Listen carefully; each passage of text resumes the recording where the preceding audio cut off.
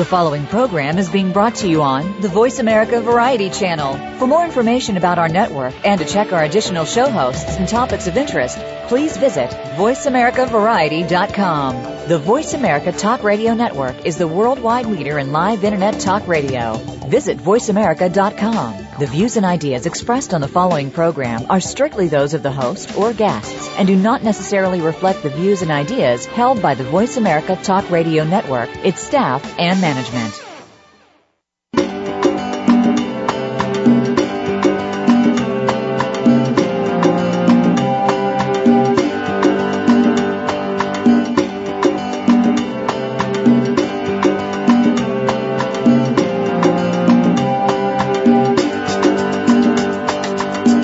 Save our wildlife, save the environment, save our world. It all starts with a little knowledge. Welcome to Our Wild World with Ellie Weiss. There is so much that's being done and can be done with help from specialists and marginalized community groups to you. We'll discuss the future of Africa, the wildlife, and the people, and show you how it affects the entire planet. Now, here is Ellie Weiss from the Wild Eyes Foundation. Good morning and welcome to Our Wild World. This is Ellie Weiss with Wild Eyes Foundation. I'm the founder and president, chief cook, and bottle washer. And you can find out more about Wild Eyes Foundation at www.wildeyes.org.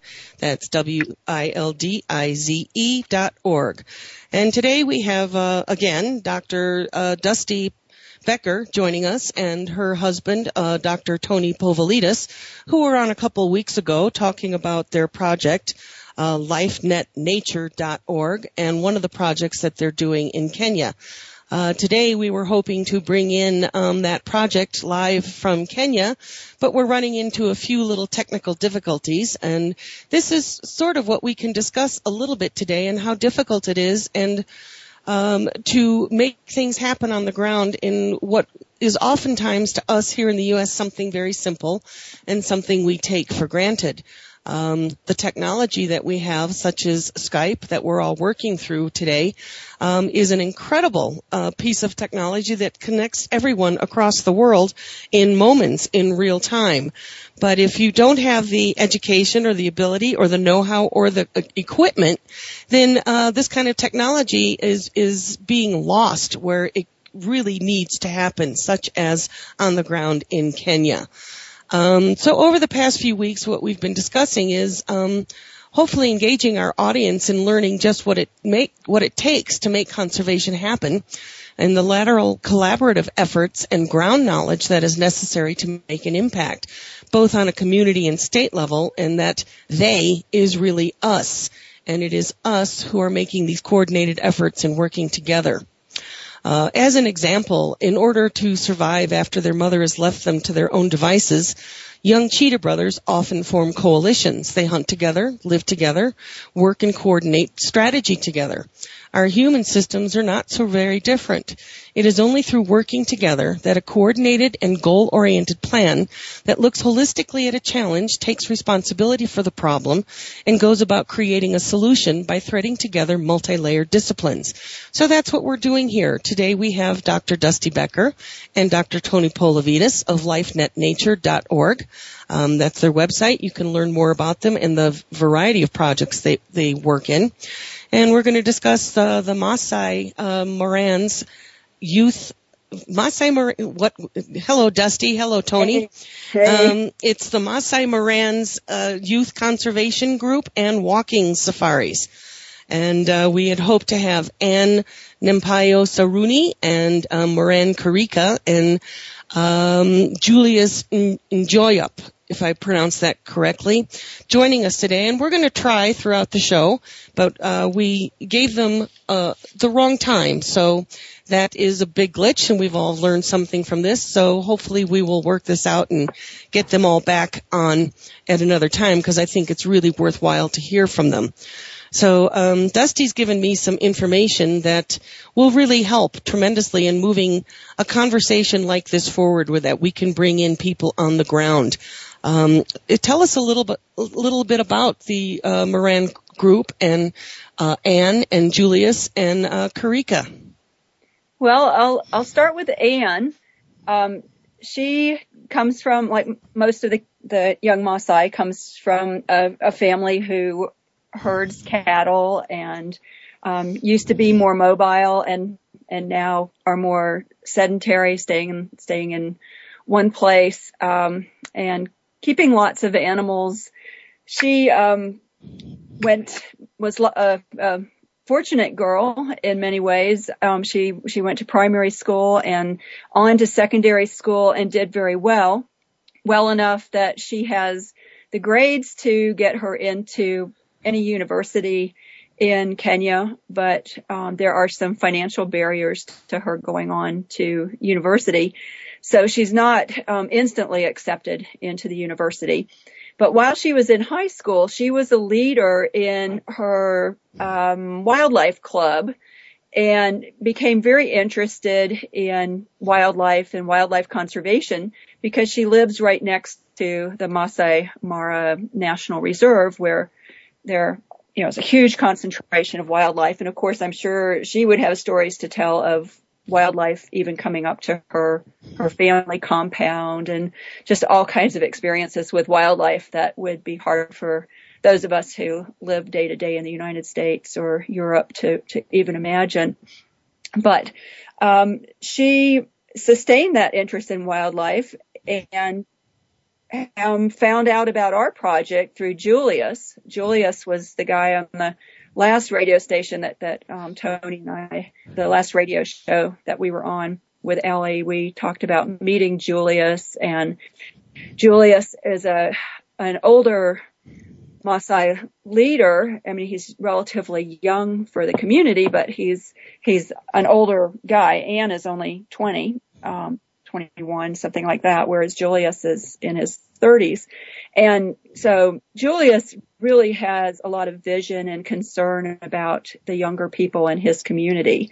And he was the one who told Anne about meeting us and about our idea for working with them to do whatever it is that they felt was appropriate in their community that would combine conservation of wildlife with their professional development, with things that would be good for the community.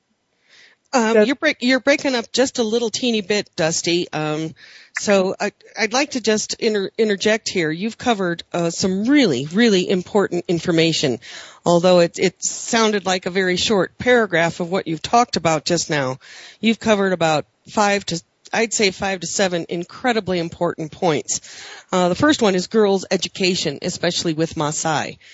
Typically, the girls, it's the firstborn boy that will be the recipient of the largesse of a community or a family and what small funds there may be to go and continue school. Here we take school for granted so much that in our public school system that it's a given that any child, all children, boys or girls, will go to school. Well, in Kenya or in many places across sub-Saharan Africa, especially in wildlife-rich areas, not often do the girl children get a chance to go to school. So Anne making it through with very good grades through to high school and being accepted with those grades, which are very important to move on into the upper echelons of the school system, university, college, or specialized school, is a very, very big deal. And it's not free. And so a lot of what we do in terms of being foreign NGOs or NGOs that are trying to help on the ground conservation projects is to provide scholarship funding for people who have this kind of quality, have this vitality and this desire, which is so important, and this aesthetic of wanting to work with wildlife or engage wildlife in their lives. That's a very, very big deal. And that's right there is, I'd say, the core of a lot of our projects. LifeNet Nature and Wild Eyes is engendering this culture of enjoyment, this aesthetic to want to live with wildlife in a more positive way rather than just negative and conflict. Another important point you covered there was the wildlife clubs. We don't really have anything like that here, and the wildlife clubs of Kenya is huge. And when you can engage young people into that, you're once again getting a great start on engendering this aesthetic of wanting to live with wildlife. And another point that you mentioned was the family compound. Maybe you can describe what the compound is like for a Maasai, a little bit of how that works and how close and right next door wildlife really is. I'm not sure a lot of people who haven't been to Africa or seen a Maasai compound know what it's like. Can you give us a bit of a description? Well, I guess the first thing you need to do is imagine living in a small mud house. And then right next to your house is something called a boma, and it has a big round, it's a round area about the size, I don't know, how big would you say a boma is? Say maybe half a football field or less. Yeah, and it's round with different entrances into it, and at night, all of the cows and the goats and the sheep are brought into different parts of the boma. Sometimes they're just all brought in there together. But the thorns, they're acacia thorny branches that are all woven together, and big logs and big chunks of trees to make this huge fence around this area where the animals can be safe at night. And the people. And the people too, right. And so what we're talking about, safe. So what we need to imagine, you did a great job here, is look down, like you're standing up, our listeners, and look down and see a huge, not huge, but a good-sized thorny fenced-in area, which inside this thorny fence, which is usually 2 to 3 feet thick of these thorny branches, and has 2 or 3 entrances, as Dusty had said, to bring in the livestock and keep the people safe. So what are we keeping them safe from? We're keeping them safe from lions and predators so that the livestock, the small stock, the sheep, goats, and cows, have protection during the night. And the boma is another word for that would be like a corral. Not exactly like ours, but it functions similarly. So it's really important to understand that a Maasai community is made up of several bomas together, and the Maasai relationships between husbands and wives and children and extended families, they have to live in a very tight community and where they are safe, and this is what we've been talking about also, food security, social security, a community of neighbors and network of extended family and their livestock. So it's a very different setup than we have here, and it's got to be a safe place. So this boma is incredibly important to the Maasai. Go ahead, Dusty. I'm sorry. The bomas that, the people that we're working with have their bomas right next to the Maasai Mara National Reserve. So they have some very large visitors at night, leopards, lions, hyena, any night they're coming up and looking around to see if they can find something to eat. And domestic animals are particularly easy to eat. So in the past, there have been, and there's still problems with the wild carnivores coming up and preying on some of the domestic livestock.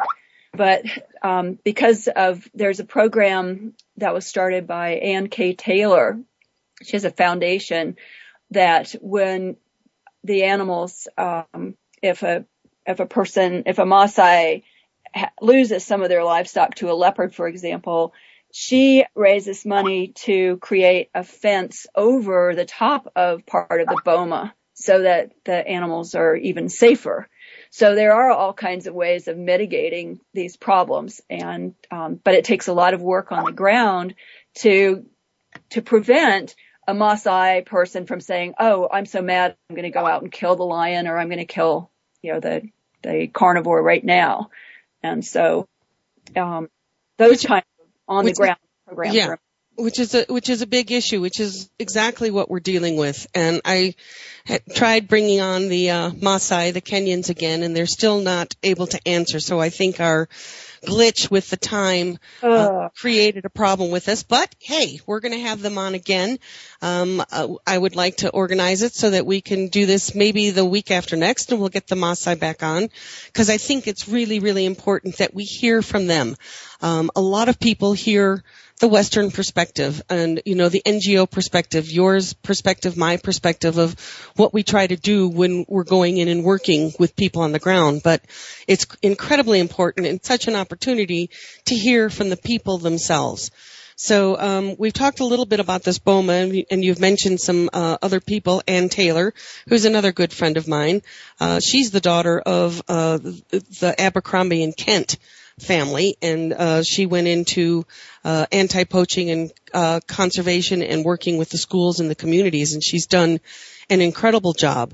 So one of the things that we all need to think about and when we're working in a project on the ground in Kenya is what I was talking about before, coalitions and collaborations. We can't just keep reinventing the wheel. We all need to work together, and especially in the gem of the crown of Kenya, the Maasai Mara, which is a stunning place, wildlife rich. It has a little bit different regulation than, let's say, a national park.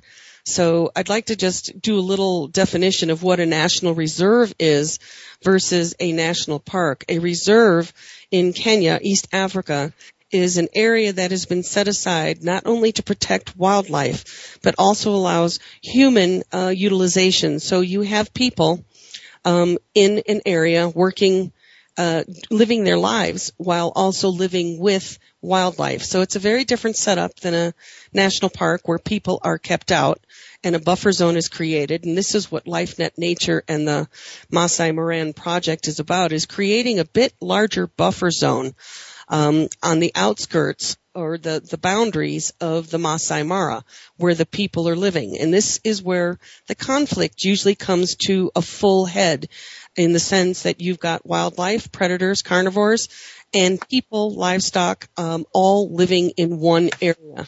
And how do we find a way to work that together so that wildlife is not killed or poached? And the Maasai have a rather specific relationship to wildlife. Can you tell us anything about that, Tony or Dusty?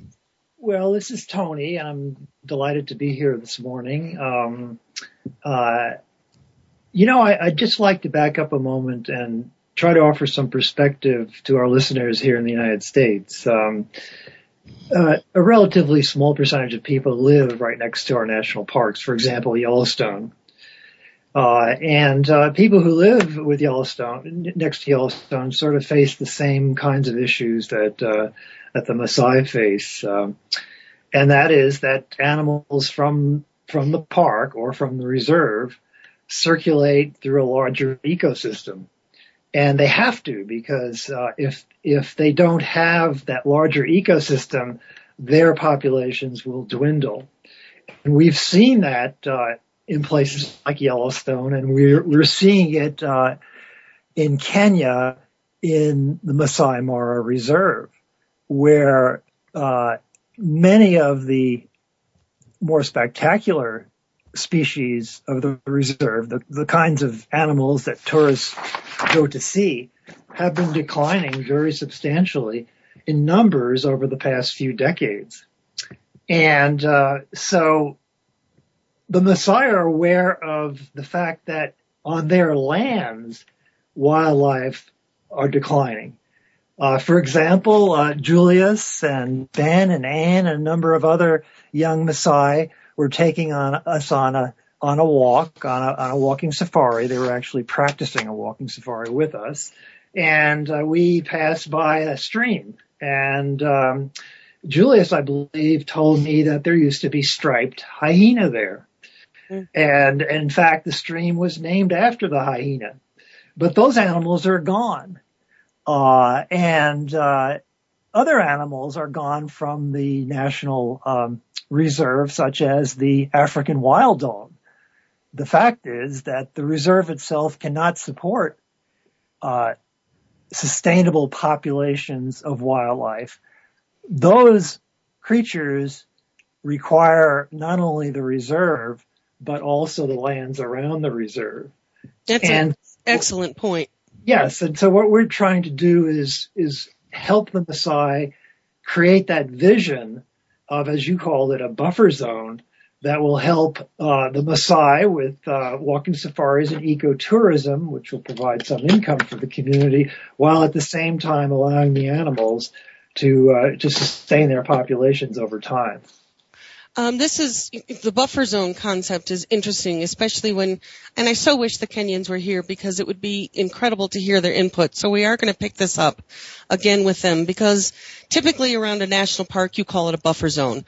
But around a reserve, I don't know that buffer zone is the best term when you've got people who have been traditionally living there for millennia, the Maasai.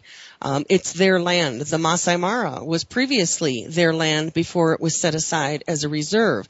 So you've got an area here where a little different than our national park system, or maybe it's similar. You've got people really living, making their lives right outside this reserve. So they're no longer allowed to utilize fully within the reserve. That means the Maasai have a special relationship with the Mara Reserve.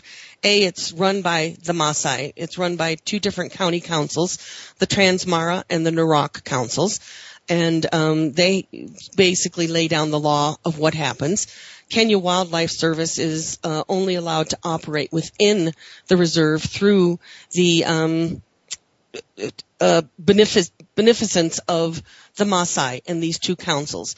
So around the Mara, as what Tony had said, is the decline of wildlife is almost up to 80 to 90% within the Mara. I've seen the change over the last 20 years.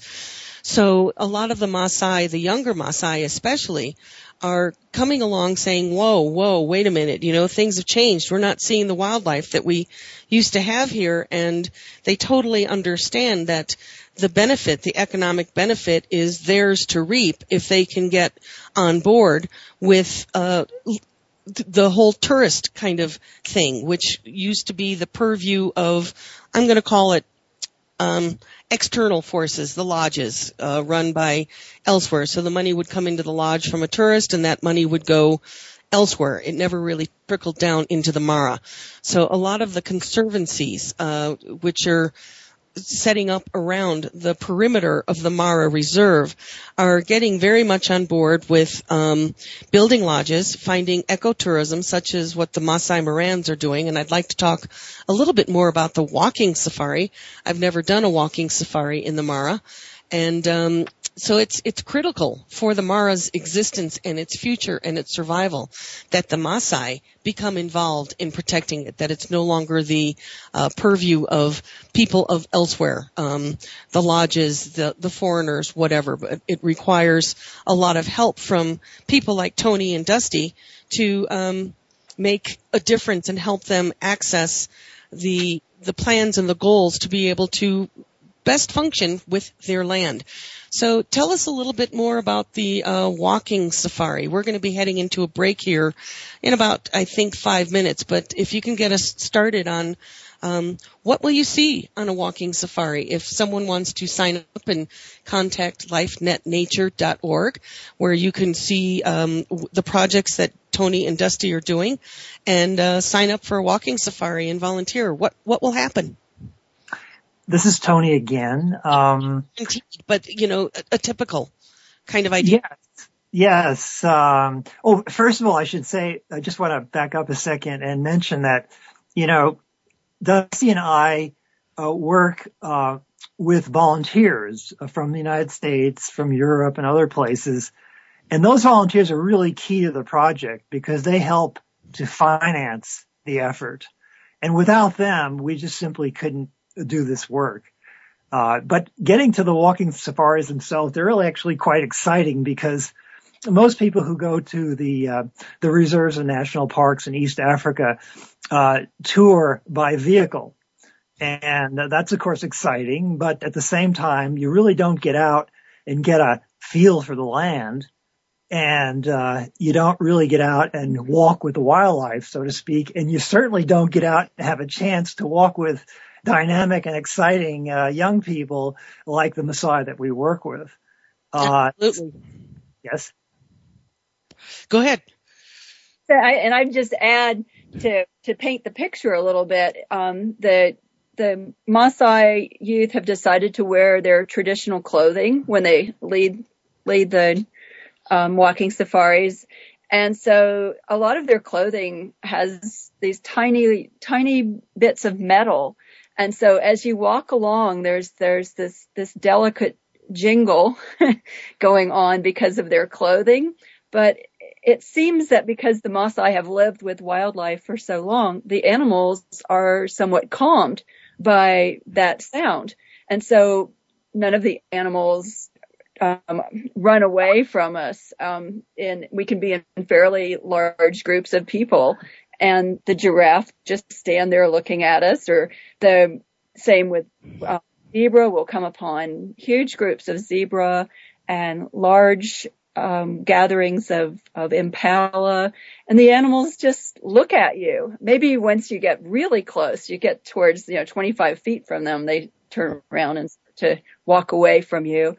And some of the animals are shyer than others. So the oribi, for example, will run away from you.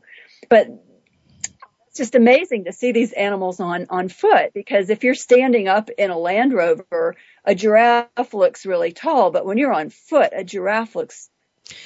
This is great. I want to continue on with this visual a little bit. We're going to head into a break now, and we're going to come back and explore some of this visual, because it's really something, and it's a very different kind of recreation than what we do here in the U.S. So we're going to head into a break, and we'll be right back.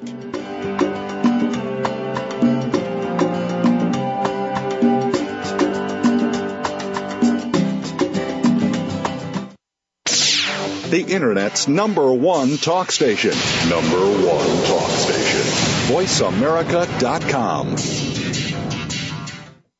Wildlife. No wild, no life. Big, scary, beautiful.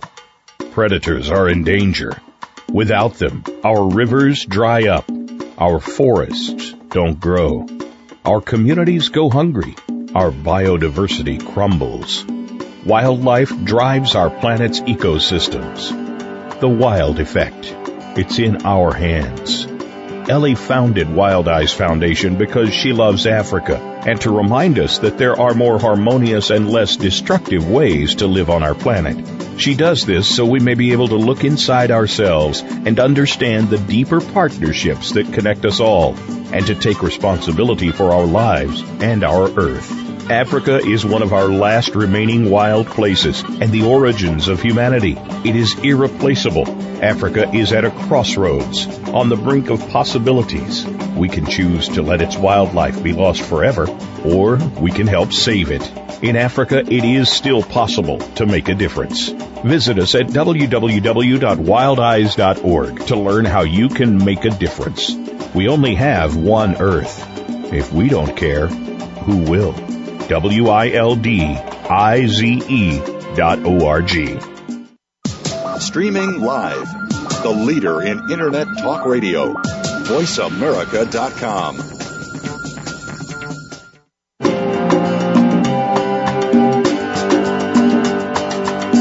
You are listening to Ellie Weiss and Our Wild World. We want to hear from you. Call into the program at 1-866-472-5788. That's 1-866-472-5788. If you'd rather send us an email, please send it to wildeyes@wildeyes.org. That's WILDIZE@WILDIZE.org. Now, back to our wild world. Hi there. For those of you who are just joining us or didn't catch the first part, we're talking with Dr. Dusti Becker and Dr. Tony Povilitis of LifeNetNature.org, and we're talking about the Maasai Morans Conservation Group and walking safaris who operate up on the Siria Plateau on the boundary of the Maasai Mara Reserve. We've covered so much incredible information here, and I'm so thrilled to have Dusti and Tony with us, and we had hoped to bring in the Maasai Morans and several of the people on the ground in Kenya, but we're having a little technical glitch and haven't been able to do that, so we're going to bring them back in a couple of weeks. But in the meantime, Tony and Dusti started talking about what happens on a walking safari with the Maasai. And I'd like to point out just how different that is than, let's say, when we go on a hike in Yellowstone or one of our national parks or in our wilderness areas where we recreate and have a good time. A lot of that is about us and having a good time. What is so important about this experience of a walking safari in Africa is that we're able to learn a different way from the Maasai, who have lived traditionally and culturally for millennia in this kind of a habitat and environment, and the difference of how they walk through this landscape. Tony and Dusti, can you give us a bit more of an idea of the visuals and the sensation of being on foot with Maasai in a wildlife-rich area? Well, I'll just start with my recollections of the first experience I had. We got up very early before it was light, and we had warm milky chai, which is a tea. The community where the neighbors where we were camping had about 12 cows, and they got up very early, milked the cows, made us some very milky tea, and then we got this combination of traditional Maasai and Western style naturalist adventurer going out to look at wildlife combination going on, because we had spotting scopes and good binoculars, and we had all the bird books and all the mammal guides, and we were with very well educated young Maasai who had been to wildlife clubs. They knew a lot of stories about the animals from their school lessons, but also because of their direct experience. So there was just no end to the personal stories. And as we were walking along, for example, one of the guys bent down and picked up a handful of little tiny droppings and said, "Who knows what these are?" And of course, all of us foreigners didn't have a clue. We were looking at something that looked like little drops of licorice. And even though I'm a wildlife biologist, all I could say, is I know it's an ungulate. I know it's a hooved mammal of some sort, and a small one. And so we got an intimate, a very first smell look at what animals were on the land. And it turned out those were little droppings of a dik-dik. And we could see where the territories were of the animals. Whereas when you're driving fast over the land in a Land Rover on a typical safari, you don't get that slow feel for the land. You don't let it seep into you. We'd walk along, and one of the young women Maasai would pull a piece of bark off the tree and tell us that this is the bark that is used to reduce the pains of labor during childbirth. And we'd stop, and she would explain exactly how they make the tea. When it's taken, we learned so much at a much more human speed, the wonderful feeling of it was this journey on foot where you're learning you're learning like you would in a real Maasai community, in a real day-to-day life of the Maasai world. I like that term, human speed, because you bring up an interesting thing. Most safaris, as you said, and we know, are through the Land Rover. So you've got that constant engine noise, even if you're not traveling fast and you're bumbling around and looking for the big five, and you see you see a baboon. It's like, oh, I want to see a lion. Oh, I want to see an elephant. Oh, there's a giraffe. But what I'm getting the sense of, and that you get to see what the animal community is about when you're on foot. It's not just about us. It's about, going on a walking safari would be such an incredible experience because you get the opportunity to see how wildlife lives with each other, irregardless of our presence. And I'd say that's one of the most incredible experiences that one could have working with Dusti and Tony and going on one of their walking safaris. And with the Maasai is you get a whole new perspective. Yeah, I think it's really an exceptionally different kind of an experience.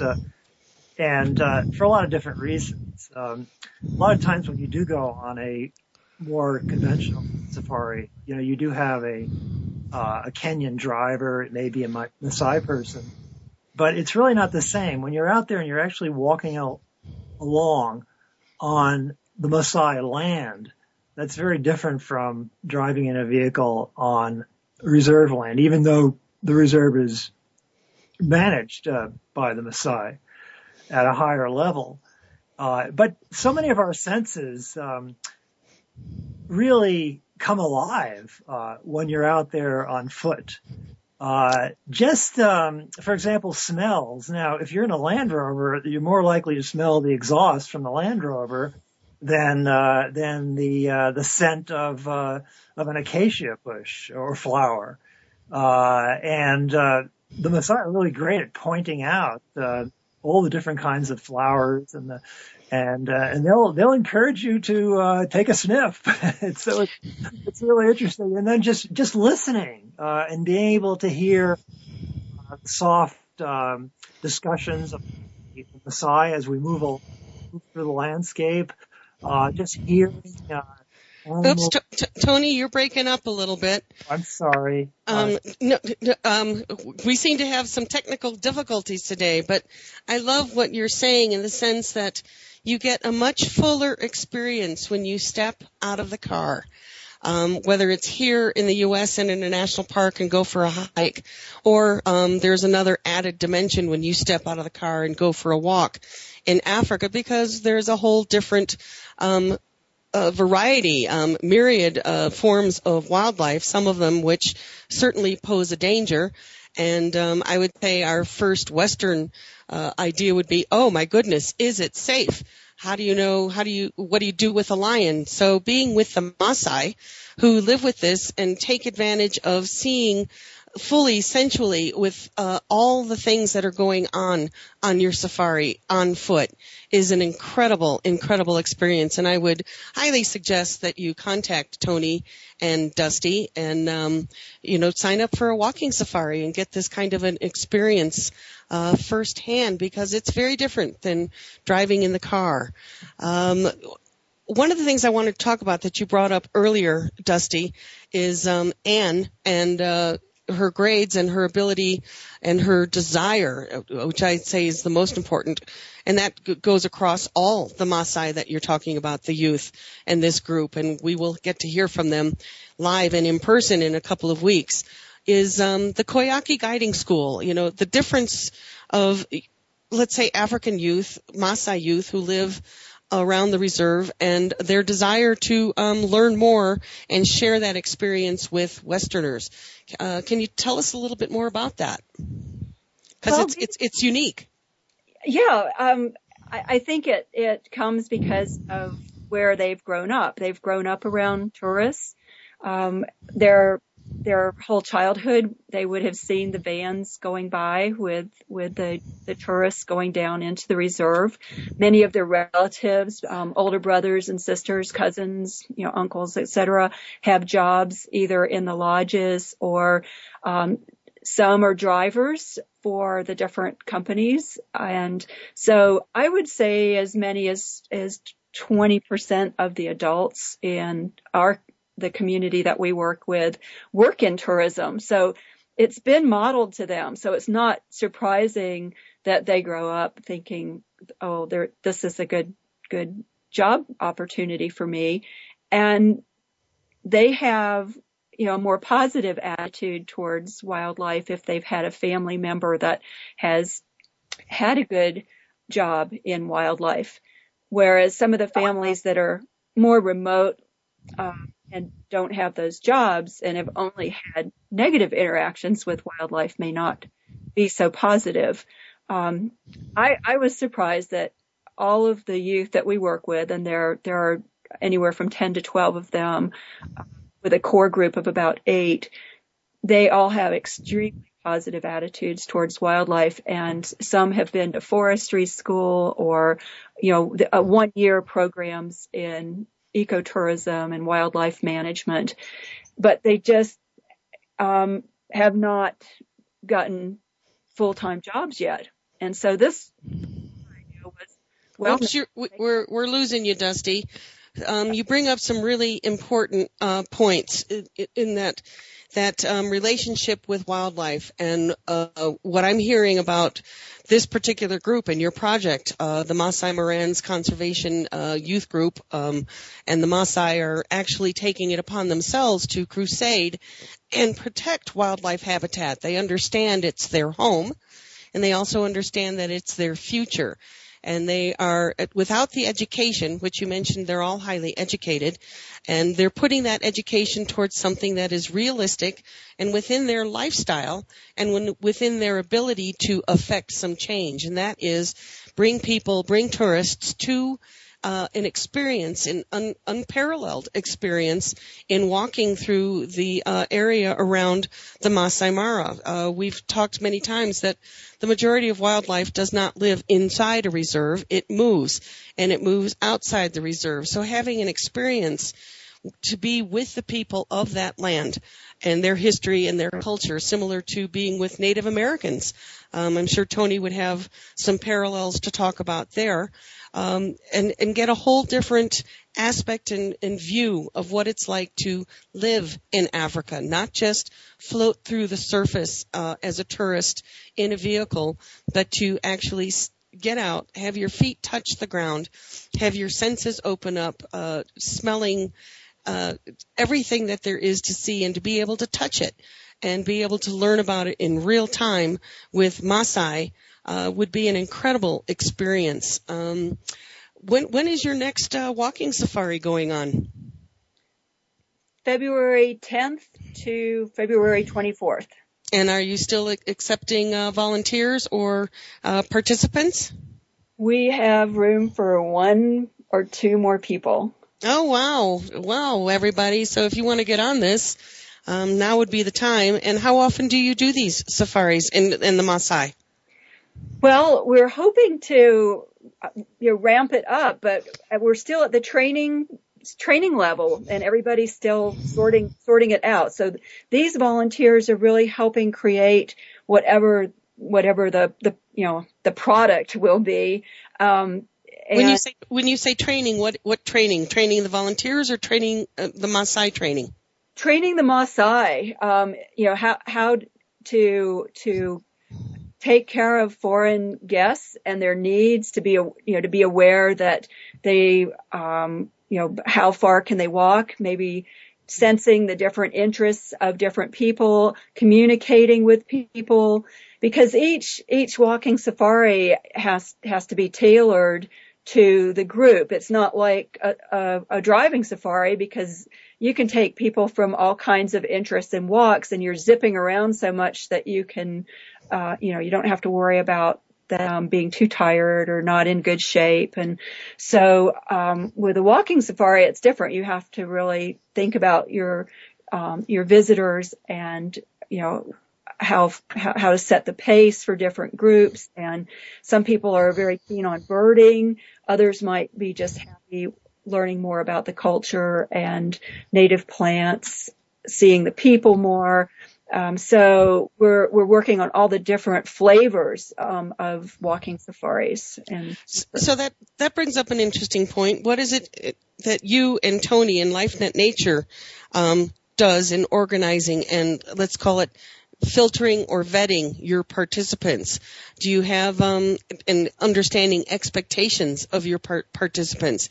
Do you have a system that you go through? Is it are people limited? What are the kinds of things that you request of your participants in terms of preparedness or skill sets or experience?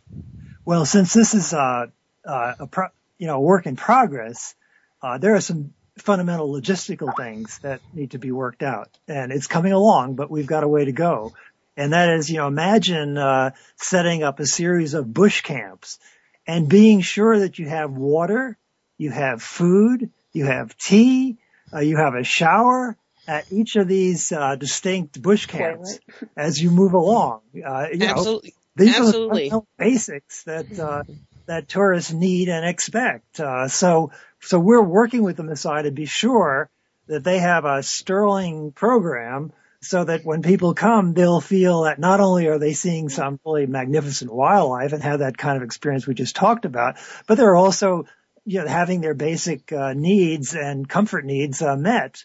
So we're in that stage. So the volunteers that are coming with us in February are going to continue that process of refining the walking safaris. So right now you're looking for some pretty hardy people that are looking for an adventure and experience, but can also, rough it a little bit. Oh, absolutely. And understand that not every 5-star comfort need is going to be met, which is the fun of going on safari in Africa, especially a walking safari. Yeah, it's an exceptional opportunity. And as part of this, we're also doing wildlife counts. And there's been a lot of discussion among our team about actually inviting tourists to participate in the wildlife counts on foot, which adds an extra dimension, a really positive dimension, that not only are they enjoying the wildlife, interacting with the Maasai, but they're also contributing to some scientific research. And how do you do a wildlife count with volunteer participants? Well, we have set up a series of transects, using GPS locations as starting and ending points. And we have basically a protocol that we're developing. For example, we want to make sure that we get the counts done for each set between 7 a.m. in the morning, just after sunrise, and 10 o'clock. So we have some consistency over time. And we also want to be able to repeat these during different seasons. So, so we're still in the process of developing a good wildlife count program. And we invite people who are interested in this kind of thing, of course, to join and to volunteer for the Walking Safari and Conservation Program. So this would be a great opportunity for young, for Western or international wildlife biologists, zoologists, anybody in the animal field, or even tourism and environmental to participate on the ground and get some real world experience, wouldn't it? Oh, yes, absolutely. Yeah, absolutely. And you don't even have to be a wildlife biologist by career or intending your career to be a wildlife biologist. If you enjoy watching birds, or if you in your daily life, I hope everybody does this, enjoys the wildlife they meet on a day-to-day basis. And if you like to walk, this is for you.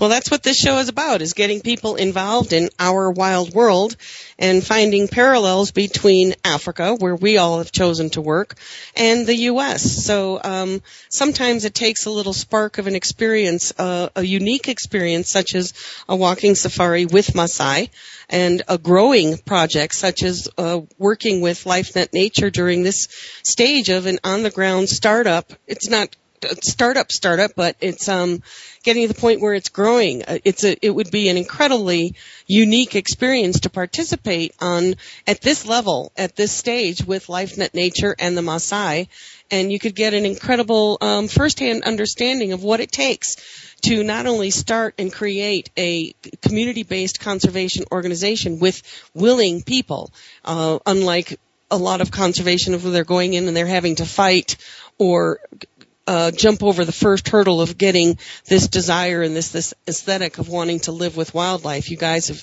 got that covered. You were contacted by a group of people who already had this desire, and they just needed help and the experience of an NGO that could bring in a little more access and a wider worldview. So I would suggest contacting lifenetnature.org and contacting Dr. Dusti Becker and Dr. Tony Povilitis and finding out more about this project. And you can certainly contact Wild Eyes at wildeyes@wildeyes.org or visit our website and learn more about us. Follow us on Twitter, follow us on Facebook, follow us on LinkedIn. We have several discussions going on. You're more than welcome, our listeners, that is, and our guests, to continue this discussion on any of those internet formats.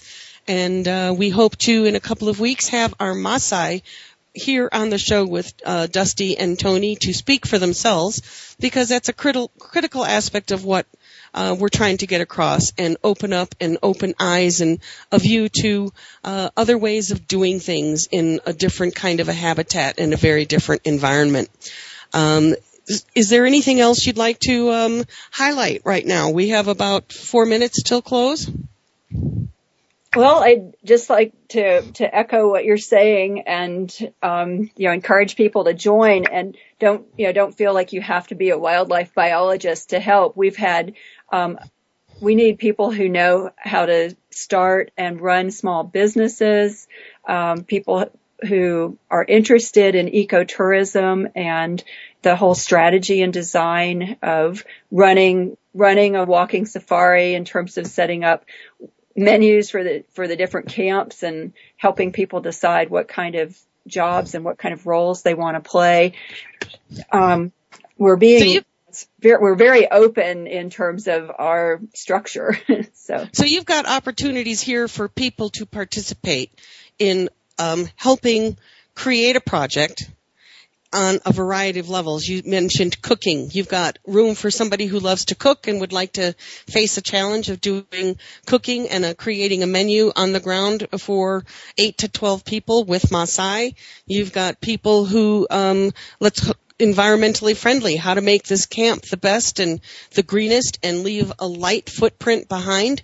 You've got opportunities for people to do wildlife counts, which contributes to important data of understanding how wildlife and what wildlife moves through this ecosystem.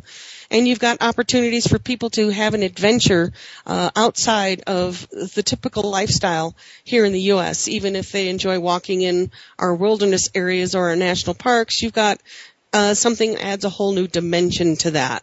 So LifeNet Nature is an incredible project. I really would like our listeners to check them out at lifenetnature.org and learn more about the projects. They work not only in Kenya, they've worked in, I believe, Chile.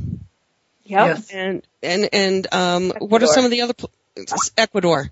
So Dusti and Tony are highly involved, educated, intelligent, incredible people that have a lot to offer toward conservation in a variety of areas, not only in the other countries that they work in Africa, but here.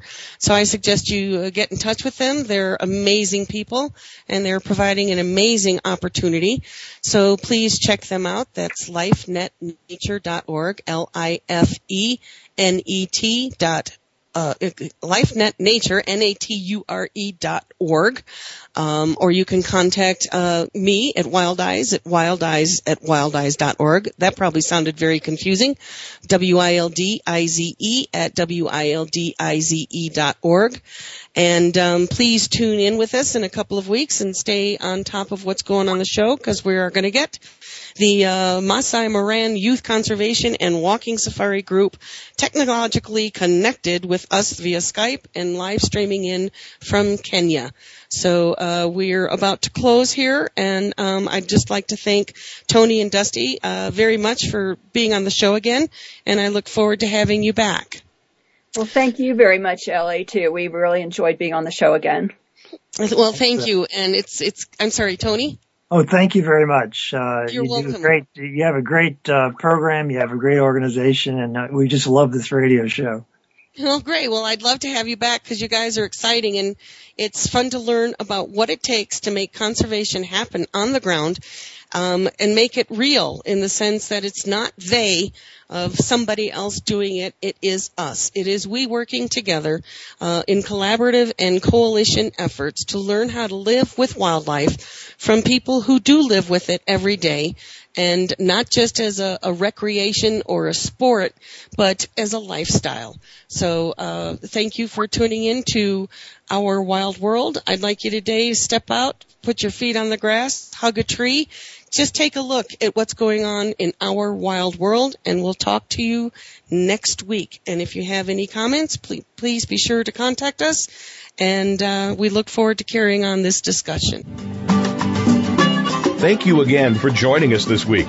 Be sure to tune in next Monday at 11 a.m. Eastern Time, 8 a.m. Pacific Time, for another edition of Our Wild World with your host, Ellie Weiss, on the Voice America Variety Channel. Think about living with wildlife during the coming week and what you can do right now.